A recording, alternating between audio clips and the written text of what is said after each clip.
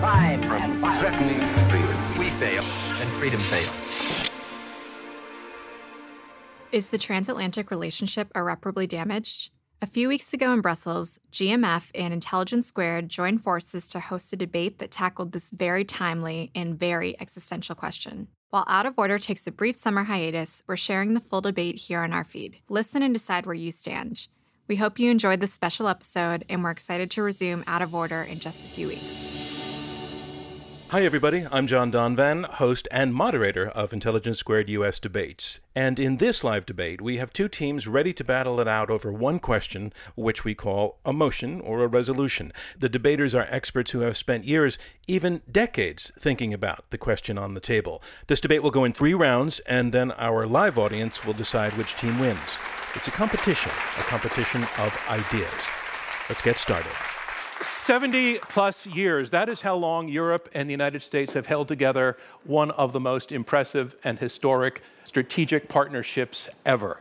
Frequently, it's been quarrelsome, but basically, it's been fundamentally a family. But might that be about to change in this era of populism taking root in Europe and other places, and in the United States, some people using the slogan, America First? Or is it fundamentally still sound, shared values and common interests, and most of all, trust? I'm John Donvan. This is Intelligence Squared US. We are at the German Marshall Fund's annual Brussels Forum. We will take on these questions by putting on a debate around this resolution: the transatlantic relationship has been irreparably damaged.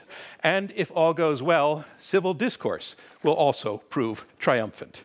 Let's meet our debaters. Please, ladies and gentlemen, welcome Federica Bindi. Federica, you're a professor at the University of Rome Tor Vergata, a scholar at the Carnegie Endowment, director of the Foreign Policy Initiative at the Institution for Women Policy Research. You have advised 4 different Italian governments so far, published a lot of books, most recently, Europe and America, the End of the Transatlantic Relationship, ? Thanks so much for being here with us. Thank you so much for having me. Thanks, Federica. Let's meet your partner, please. Welcome, ladies and gentlemen, Constance Stelzenmüller. Hi, Constance. Welcome to Intelligence Squared. Thank you. You're an expert in transatlantic relations, German foreign policy. You're a senior fellow at the Center on the United States and Europe at Brookings. Before that, you were a senior transatlantic fellow and Berlin office director with the German Marshall Fund. It's great to have you here. Thank you. Now, let's meet the team arguing against the resolution. Please first welcome John Mearsheimer. Hi, John. You've debated with us a few times before, so I want to say welcome back. Glad to be here, John. You're a professor at University of Chicago, a political scientist, a New York Times bestselling author. Your most recent book is The Great Delusion, Liberal Dreams, and International Realities. John, thanks so much for joining us. My pleasure. And your partner, please, ladies and gentlemen, welcome Carla Norloff. Hi, Carla. You're author of America's Global Advantage, U.S. Hegemony, and International Cooperation. You're an associate professor of political science at University of Toronto. You research international cooperation with a special focus on great powers. Thanks so much for joining us at the Brussels Forum. Thank you. Here they are, ladies and gentlemen, the 4 debaters getting ready to start on this resolution: the transatlantic relationship has been irreparably damaged. Let's move on to the debate. As I said before, we go in 3 rounds, and round 1 is comprised of opening statements that will be made by each debater in turn. And up to speak first for the resolution, the transatlantic relationship has been irreparably damaged, Federica Bindi, professor at the University of Rome Tor Vergata. For the past 2 days, all we have been saying was, yes, we have problems in the transatlantic relations, but we're going to fix them. And Constance and myself are going to argue exactly the contrary. Unfortunately, this is beyond fixable. So if we look back, we see highs and lows in the relationship. Example of the highs are certainly the post-World War II period, or the period right after 9/11, the only time Article 5 has ever been invoked. If we look at the lows, Middle East has been an issue of content. For a long time, think of the differences on the Arab-Israeli war, the slowness and difficulties with which Europeans responded to the USSR invasion of Afghanistan, or martial law in Poland, or Sigonella, or the differences over the Moscow Olympics. So there were lots of troubles, which, of course, I know you're thinking, see, we had troubles before, we're going to fix them once again. But no. In my opinion, It goes back to one special year, 1989. So for the little history, in 1989, I was an undergraduate at Sciences Po. So Sciences Po organized these conferences every Thursday afternoon. Alfred Grosser, who was a specialist of Germany, would comment current affairs. And it was the 9th of November, 1989, a few minutes before 7. And Alfred Grosser was finishing his speech. And he said, maybe in 2 decades, maybe communists won't be there anymore. We don't know. And in that moment, the Berlin Wall came down. And what came down in that moment was the amphitheater. Imagine 2,000 kids, all nationalities, screaming, hugging, kissing. The Germans were crying.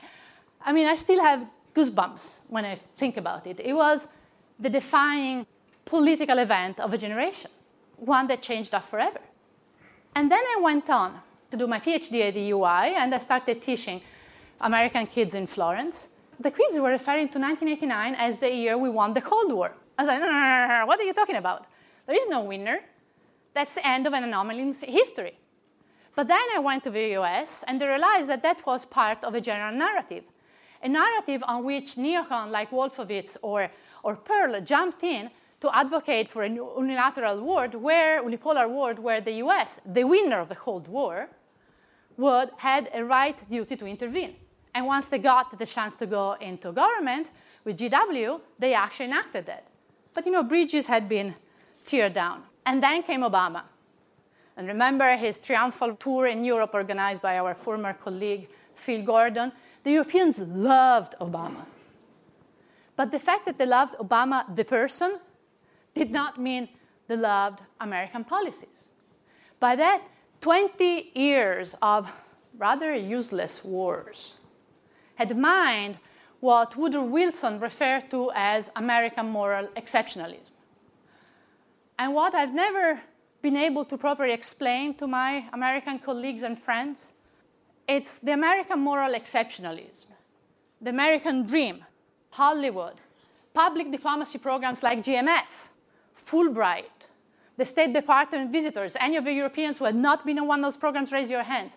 This is what made us dream about the US. This is what Fede Mogherini referred to as why we got in love with the US.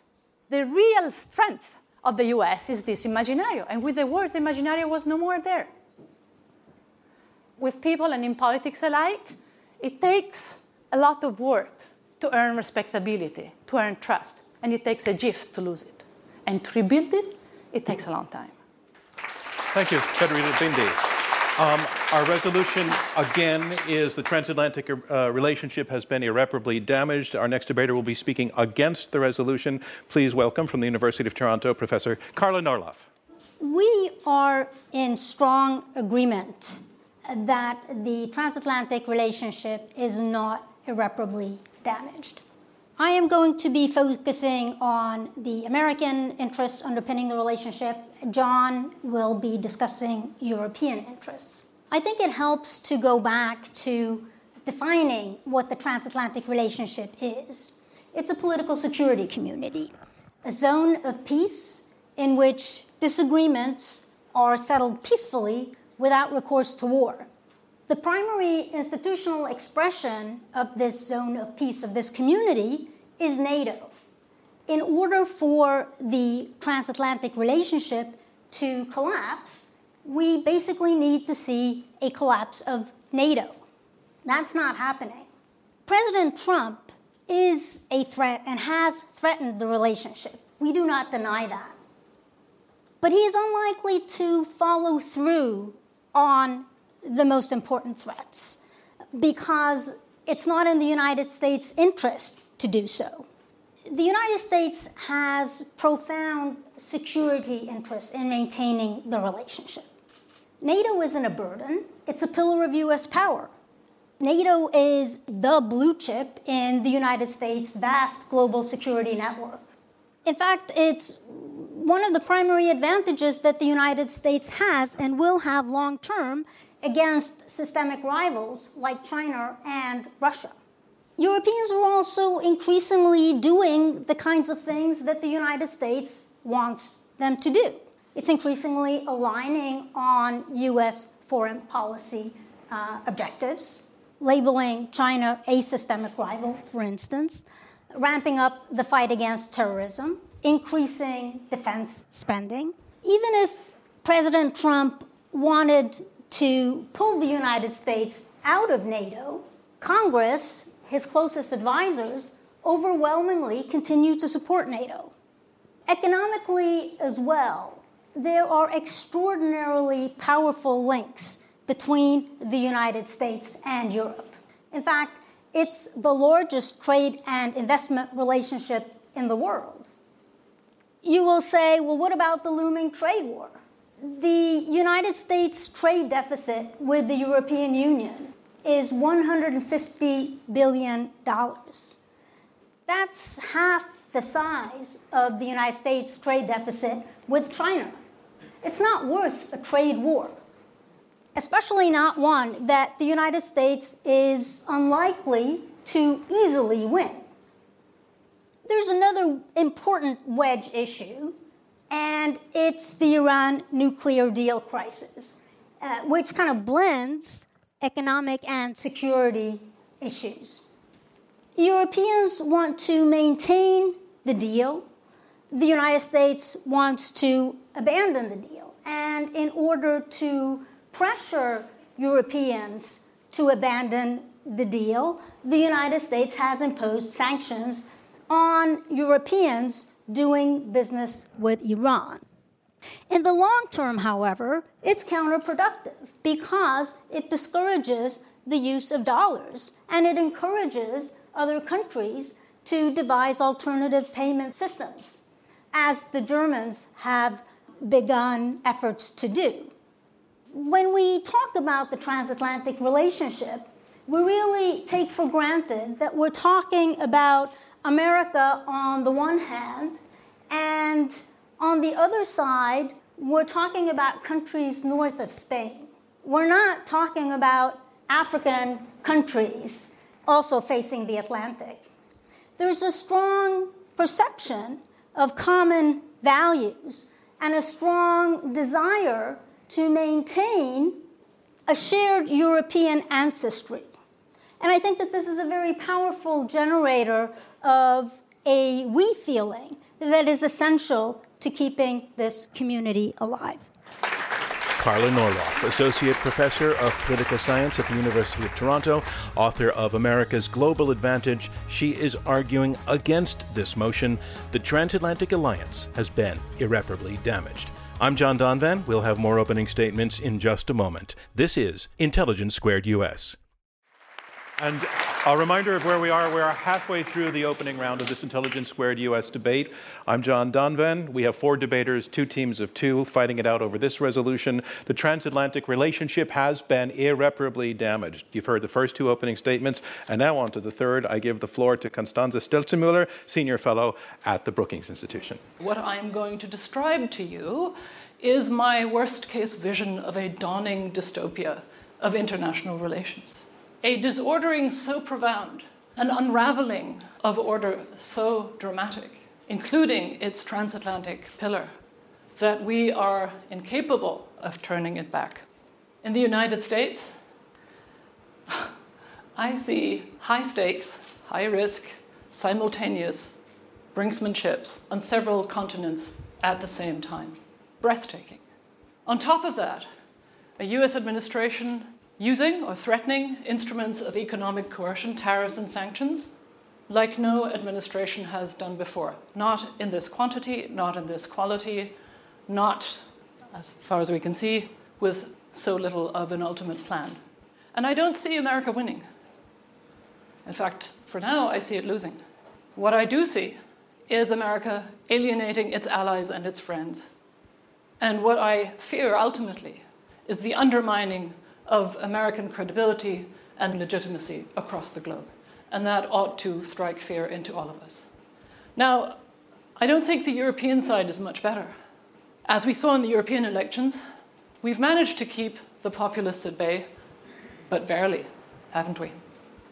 The truth is that we have seen this continent gravely weakened, shaken by a series of successive crises following the global financial crisis. We are divided profoundly on matters of security, social welfare, and on matters of immigration. I see a Europe that is surrounded by mounting crises and conflict, and that appears to me to be speechless and powerless in the face of America First. So, why is this time different? Why is this not the same as all the other crises that Federica just described to us? The disordering isn't just happening in faraway places of which we know nothing. Sea levels rising in the Seychelles, or drug crises in Russian prisons. No, the disordering is happening at home. Rising social inequality, rising economic inequality, political polarization, and it seems to me a degradation of governance in the places where we feel them closest to home. Schools, hospitals, roads, bridges. And yes, of course, our national politics. Let's keep in mind that a German politician was murdered, the first political murder by right-wing extremists in the history of my country since 1945. I think I see us all paralyzed in face of the authoritarians and the populists, not the ones in Brazil and in China, but the ones at home, who are cheapening, denying, undermining the fundamental values of representative democracy and a rules-based international order. And it pains me to say this. The chief of these challengers is currently President of the United States of America.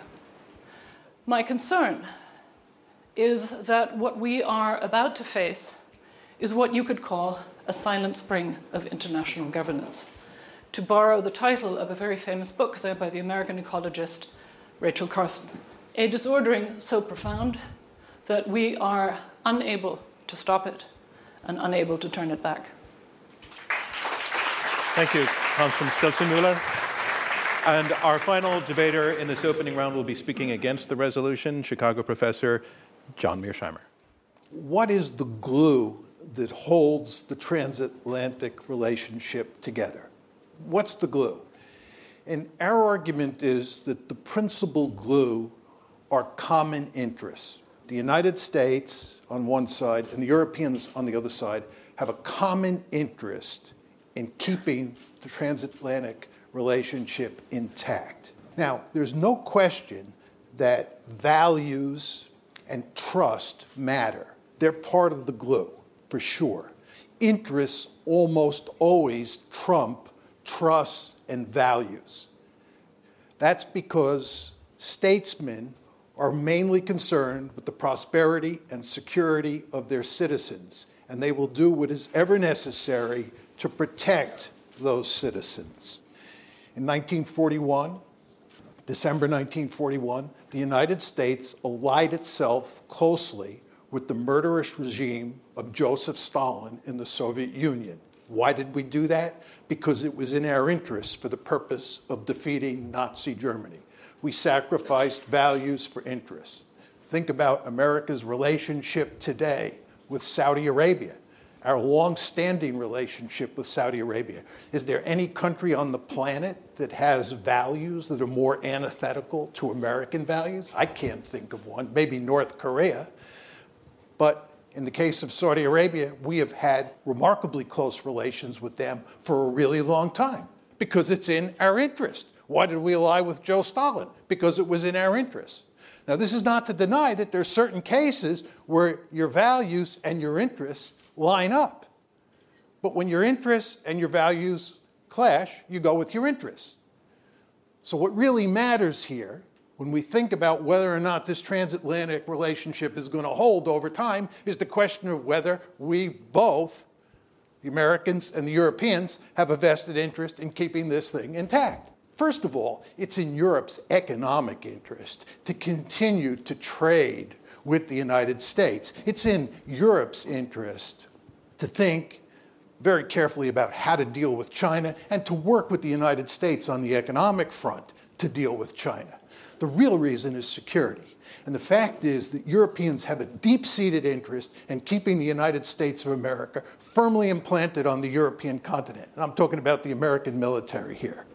Many people wonder why there has been no war in Europe since the Cold War ended. Why has Europe been so peaceful?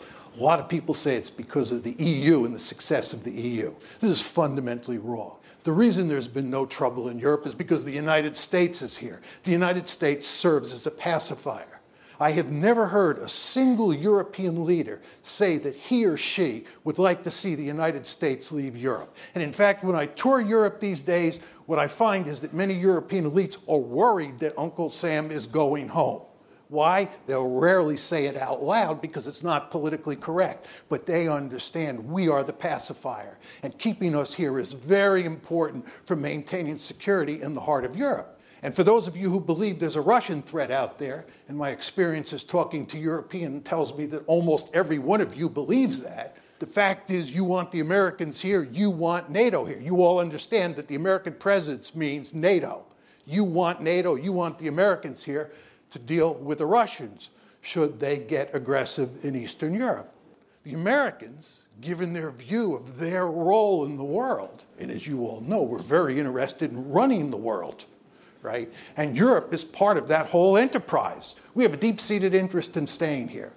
America's interests and Europe's interests still match together to make a case keeping the Americans here and maintaining the transatlantic relationship for the foreseeable future. Thank you, John Mearsheimer. And that concludes the first round of this Intelligence Squared U.S. debate, where our resolution is the transatlantic relationship has been irreparably damaged. Now we move on to round two, and round two is where the debaters speak with one another directly and take questions from me and from you, our audience here in Brussels. On the side arguing for the resolution, Federica Bindi and Constanze Stolzenmüller. We have heard them describe the current situation as the silent spring of international governance. This time is different. The tenor of discord has reached levels never seen before.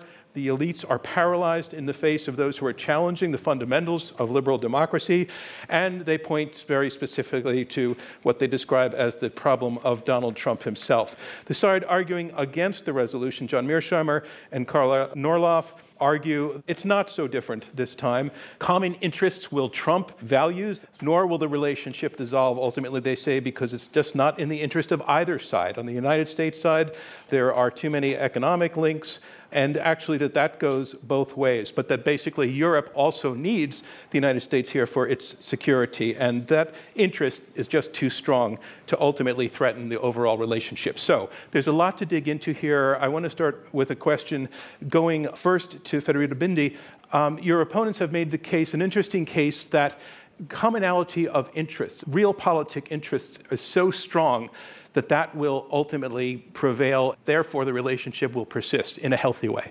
Zillions of years ago, I wrote my PhD thesis on the national interest.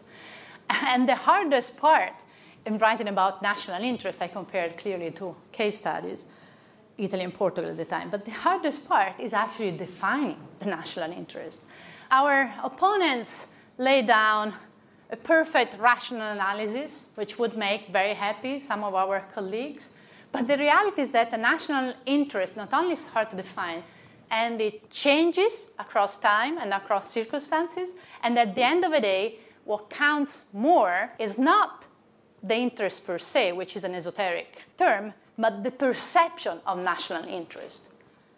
The question is that the perception of the U.S. national interest had been changing. All right, let me take that to John.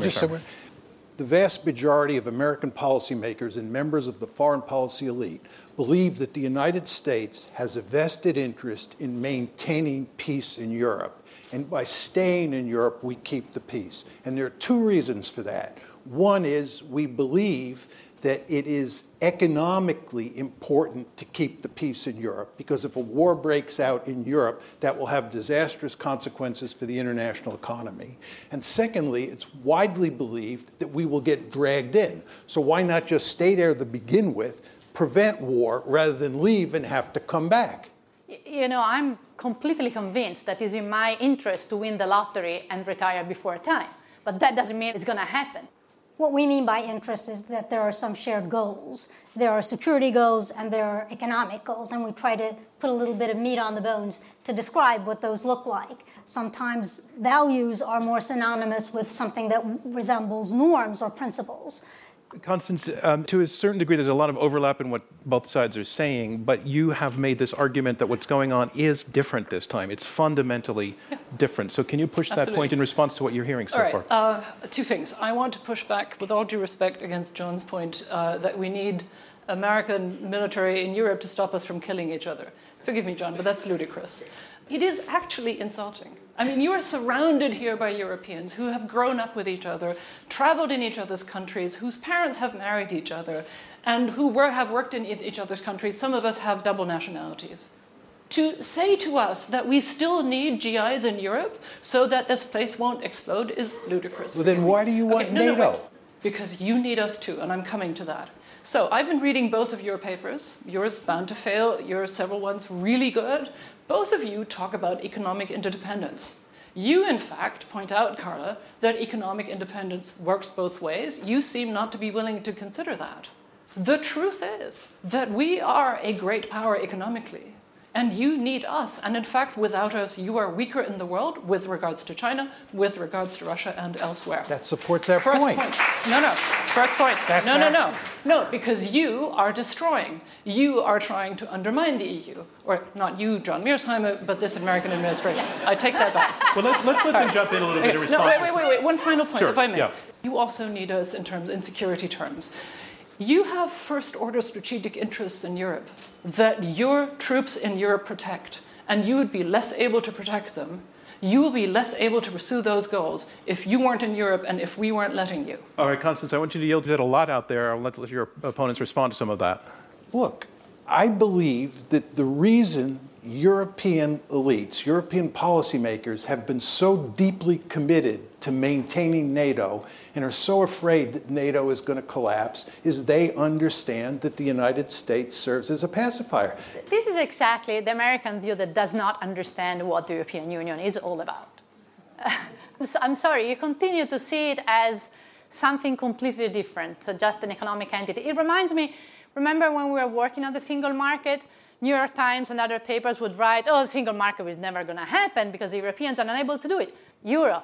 The Europeans were never going to have a euro because the Europeans are not. The Europeans had wars. We still have people who went through the wars. And there was a commitment never to do that again.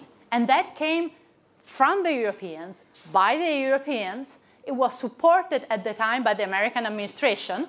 This is what you didn't. Carla, Carla come in. So I think that it's one thing to argue that Europe does not need the United States in order to prevent war amongst European countries. You follow me there?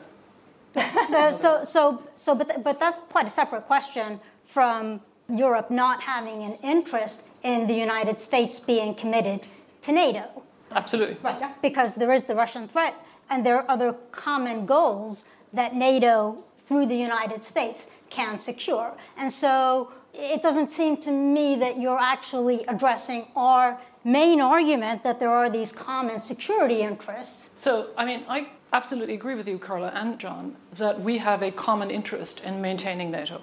Now, the problem is that this U.S. administration, not America overall, but this U.S. administration is doing things in security policy and in its trade policy that undercut the trust and cohesion of the alliance because they are increasing the insecurity of the world and of the region around Europe, thereby undermining European security, and because they are undermining actively and quite malignantly one of the key factors in European stability that backstops NATO in a lot of important ways, and that is the European Union. The European Union provides the political, social, and economic resilience that you need in a security environment where adversaries are using instruments short of war, hybrid warfare, propaganda, buying politicians, funding political parties, these kinds of things. Okay, and it's an act of self-harm because it undermines American interests. John Mearsheimer, can you respond to that? Your argument that President Trump is a problem is basically correct. I'm not going to defend his policies with regard to, putting sanctions on allies in Europe, his attitude towards the EU, his attitude towards NATO. He is definitely a bull in a china shop. Nobody would deny that. But the question you have to ask yourself is just how much damage can he do? If anything, America is increasing its commitment to NATO.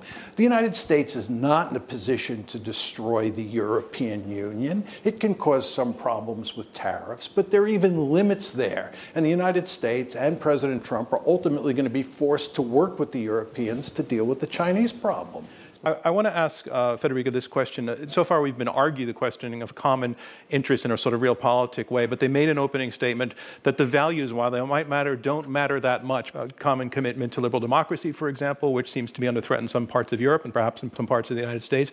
Are you conceding their argument that the values are not the critical thing? The values is exactly what made the U.S. attractive to us. The beacon of hope. If you take the values away, there is nothing left. The interest changes across time. The national interest is linked to the moment. The values is a process that goes across centuries. And you think that is eroding as we speak? Yes, it is. And you feel the same, Very Constance? much so. I do. Representative democracy is the system that has proven to be best at preventing cruelty from the majority to minorities. And I, as a German, know whereof I speak. And so it is a system that I wish to preserve. And if I'm faced with an American president and other American officials who, on a daily basis, discredit those values, I have a problem. And I think that also translates into a toxic relationship within NATO. And why might... May I make the other point? Sure. The other thing that we forget, I think, as we admire the authoritarians in Russia and China because somehow they seem to be keeping their countries together and we're afraid we're not, representative democracies remain the best at recognizing the flaws in their systems and at repairing them. That is what we are best at. And if I am faced with allies who deny that fact, that divides us. Constance Stelzenmüller arguing that the transatlantic relationship has been irreparably damaged. Have American values eroded so much as to undermine cooperation with Europe? More coming up on Intelligence Squared US. I'm John Donvan. This is Intelligence Squared US. Has the transatlantic relationship been irreparably damaged? We'll hear questions from the audience in just a moment, but first, here is Carla Norloff responding to the assertion from her opponents that the erosion of values is damaging America's transatlantic relationships. So I think that a lot of the fissures that you pointed to within the United States, some of those problems also exist in European countries.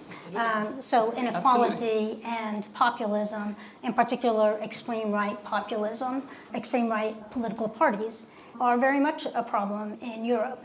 What kind of values are you thinking about that have been so eroded that affect fundamentally this relationship? It's so hard to know where to start.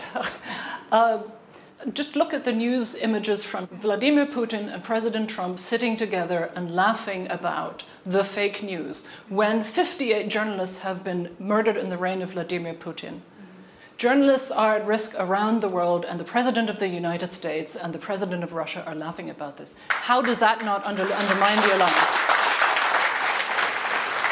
Okay, let's go to some audience questions. Again, if you just raise your hands, I'll start right in the front row, and a mic will come. If you can stand up and tell us your name, please. My name is Jerry Green from California. How permanent are the cultural consequences of a malignant administration which is only 2 years old and will not live forever? What's a great question. So you're saying this time it's different. The question is saying it might be different this time, but it's not going to last that long. What's your response to that? Well, I worry that the reasons that I just described are not limited to leaders and their personalities and their impact. I was talking about structural reasons. I was talking about the profound dysfunctionalities of our governance at home and our inability to repair them. And that's why I'm concerned that a change in government or in party in 2020 in the United States won't change the situation that we're in. Federica, you wanted to join.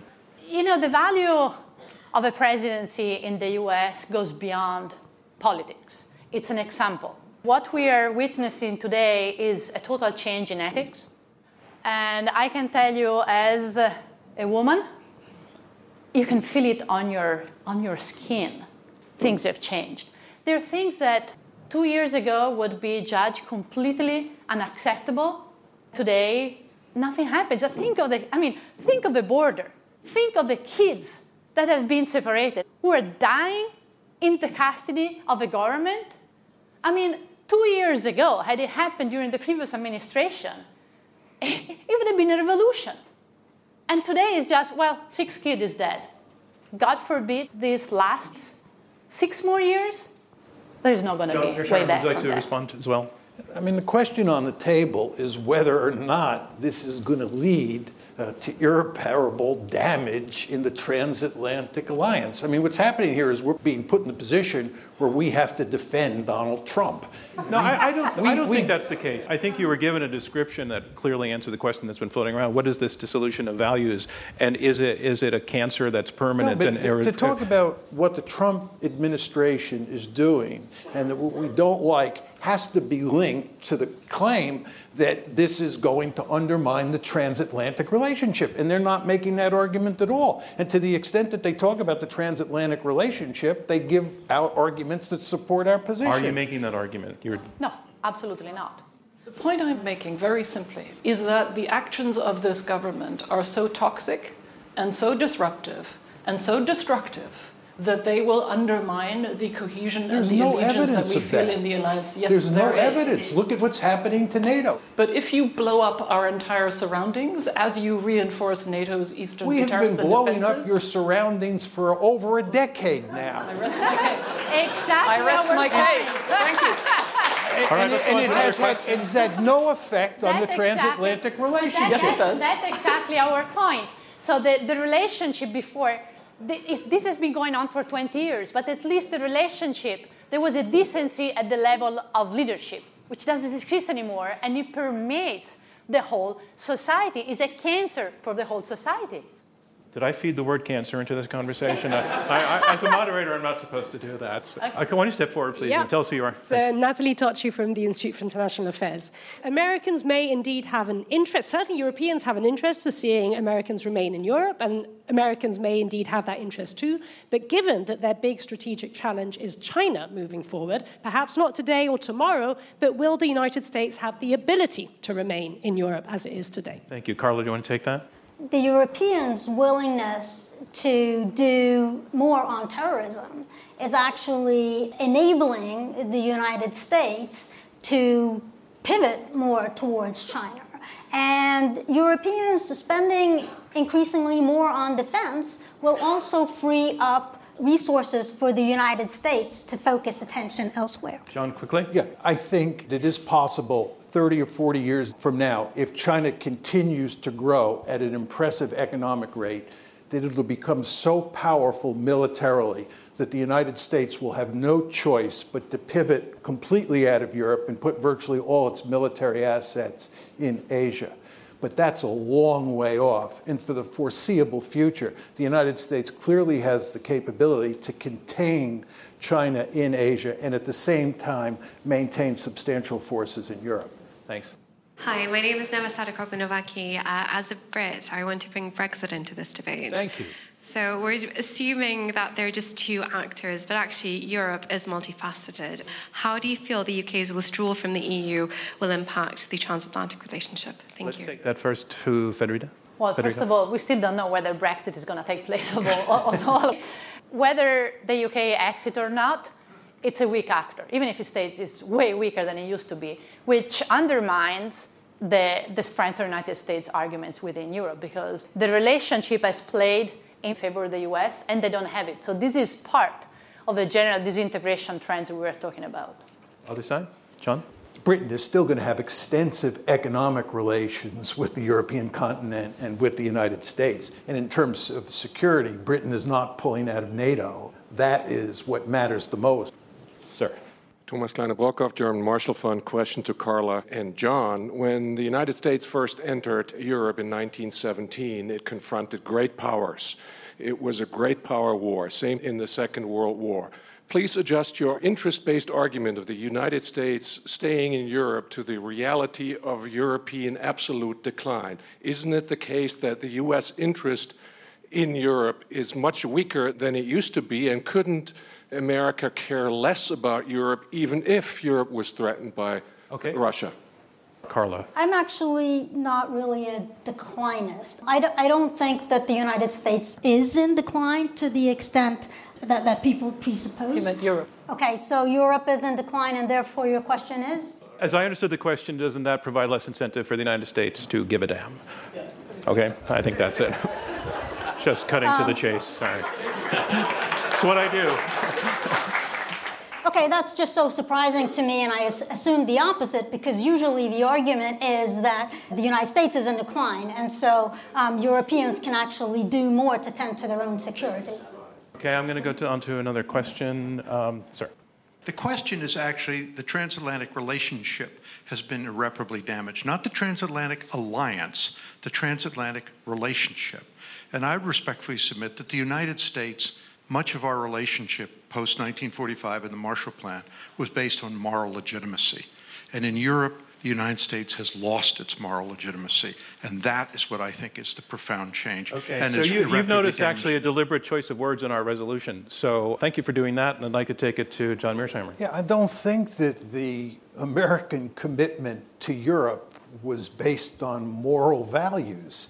The American commitment to Europe from roughly 1949 forward was based on pure strategic interests. The fact of the matter is we wanted to get out of Europe after World War II, and we left in good part. And during the 1950s, the historiography shows very clearly the Eisenhower administration wanted to leave. One of the reasons that we promoted the European Coal and Steel Union was so that the Italians, the British, the French, and the Germans could come together, form a cohesive whole, and they could deal with the Soviet Union, and we could go home, right? It was pure strategic interests. What drives American foreign policy over time is nothing but naked strategic interests, and we cover it up all the time with moral rhetoric that's very popular here in Europe, but has very little to do with how we actually behave. Okay, let's hear from your opponents. Yeah, I'm sorry, Federica. John. But to say that the European Coal and Steel community has been promoted by the US is grossly representing history and reality. They supported because they saw the strength of the project, because they saw it would reinforce Europe against communism.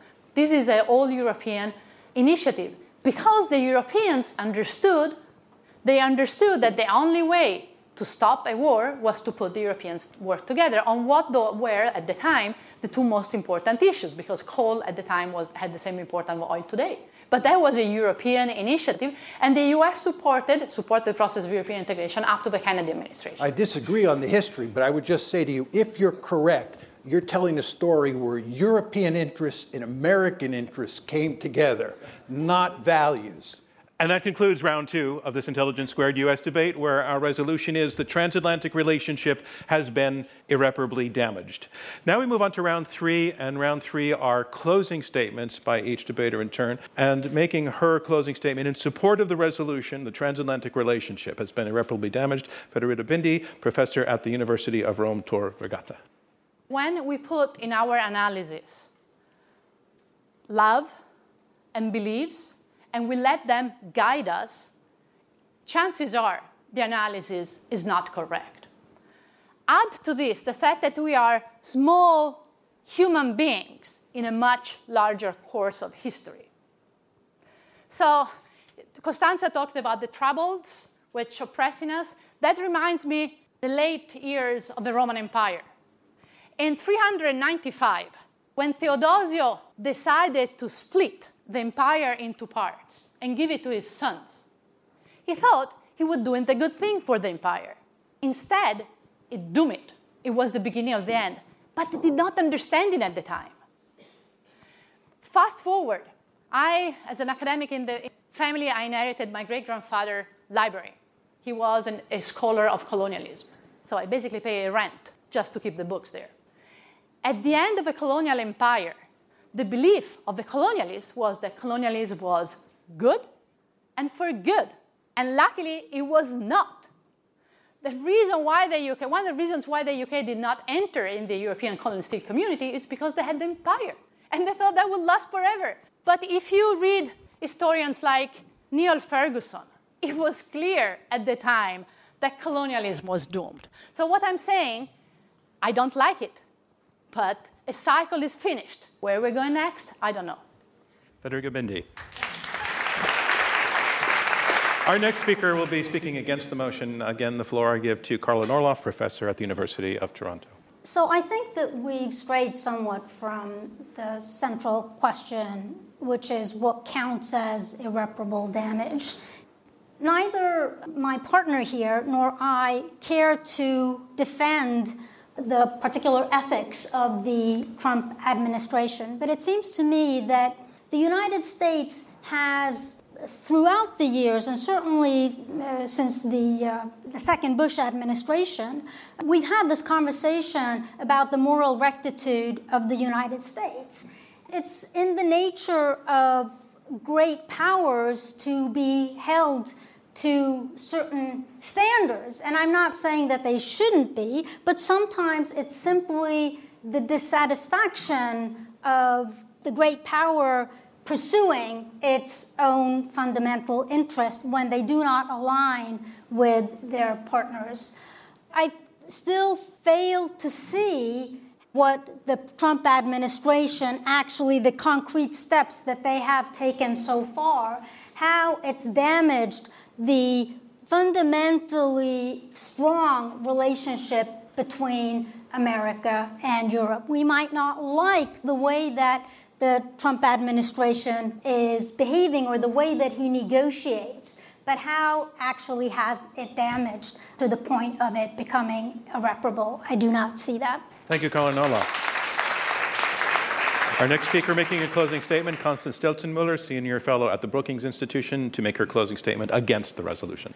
The reason why I closed my opening statement with a reference to Rachel Carson's Silent Spring was that I think we need to begin thinking of international relations not as just great power competition, not just as economic interdependence, which we all consider separately, but as an ecosystem where all these things flow together and where very small events and failures can have ultimately catastrophic consequences.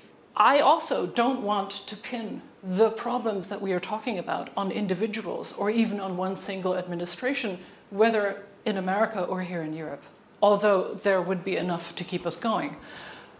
Why do the values matter? Because of the people who are responding to the breaking of the taboos, because of the people who are feeling enabled, who are surging gleefully, raucously, and marching on the streets because they think their time has come. Whether it's neo-Nazis in Dortmund or in Eastern Germany, or whether it's thugs with tiki torches in Charlottesville, whether it is a German neo-Nazi who holds a gun to the head of a German elected politician and pulls the trigger. These people feel enabled by these taboos being broken. And that is what distinguishes this moment in our relationship and not in the alliance, which we will not be able to keep separate from that fact. Thank you, Constance Stelzenmüller. And now making his closing statement against the resolution, John Mearsheimer, professor at the University of Chicago. The fact of the matter is that the shifting of the tectonic plates that she describes, both in terms of the international system and in terms of domestic politics, just hasn't taken place. The United States remains a vibrant liberal democracy. Does it have problems even though Donald Trump is the president? Yes. But the United States has had lots of problems over time. When I was a young kid, McCarthyism was in the air. I'm not denying for 1 second that Donald Trump is a real problem. He is one person, and there is huge opposition in the United States to him. And when I come here to Europe and go to places like Britain and travel around the continent, I think in most places, liberal democracy is alive and well, reflected in the comments of you two. So I think the crisis you see is just not there, at least yet. And in terms of the international system, the rise of China may present an excellent opportunity for the United States and Europe to work together to deal with the Chinese economic threat. But the idea that the system is changing, the international system is changing in ways that undermine the alliance, I find that hard to understand. It will change somewhat, for sure, but I think it will remain firmly intact, and it certainly won't be irreparably damaged. Thank you, John Mearsheimer. And that concludes round 3 of this Intelligence Squared U.S. debate, where our resolution is the transatlantic relationship has been irreparably damaged. So I now have the final results Remember, once again, you voted before you heard the arguments. Again, after you heard the arguments, you voted again.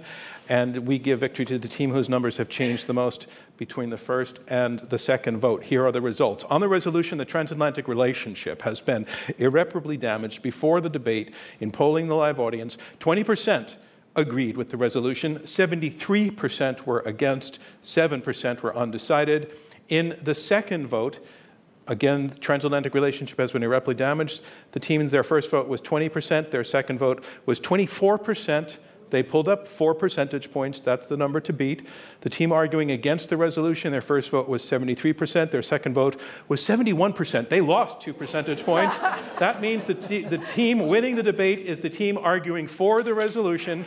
In favor of the motion, the transatlantic relationship has been irreparably damaged. My congratulations to them. Thank you from me, John Donvan, and Intelligence Squared US. We'll see you next time. Thank you, everybody. This was really a pleasure, and hope to see you again. These debates are made possible by generous contributions from listeners like you and with support from the Rosencrantz Foundation.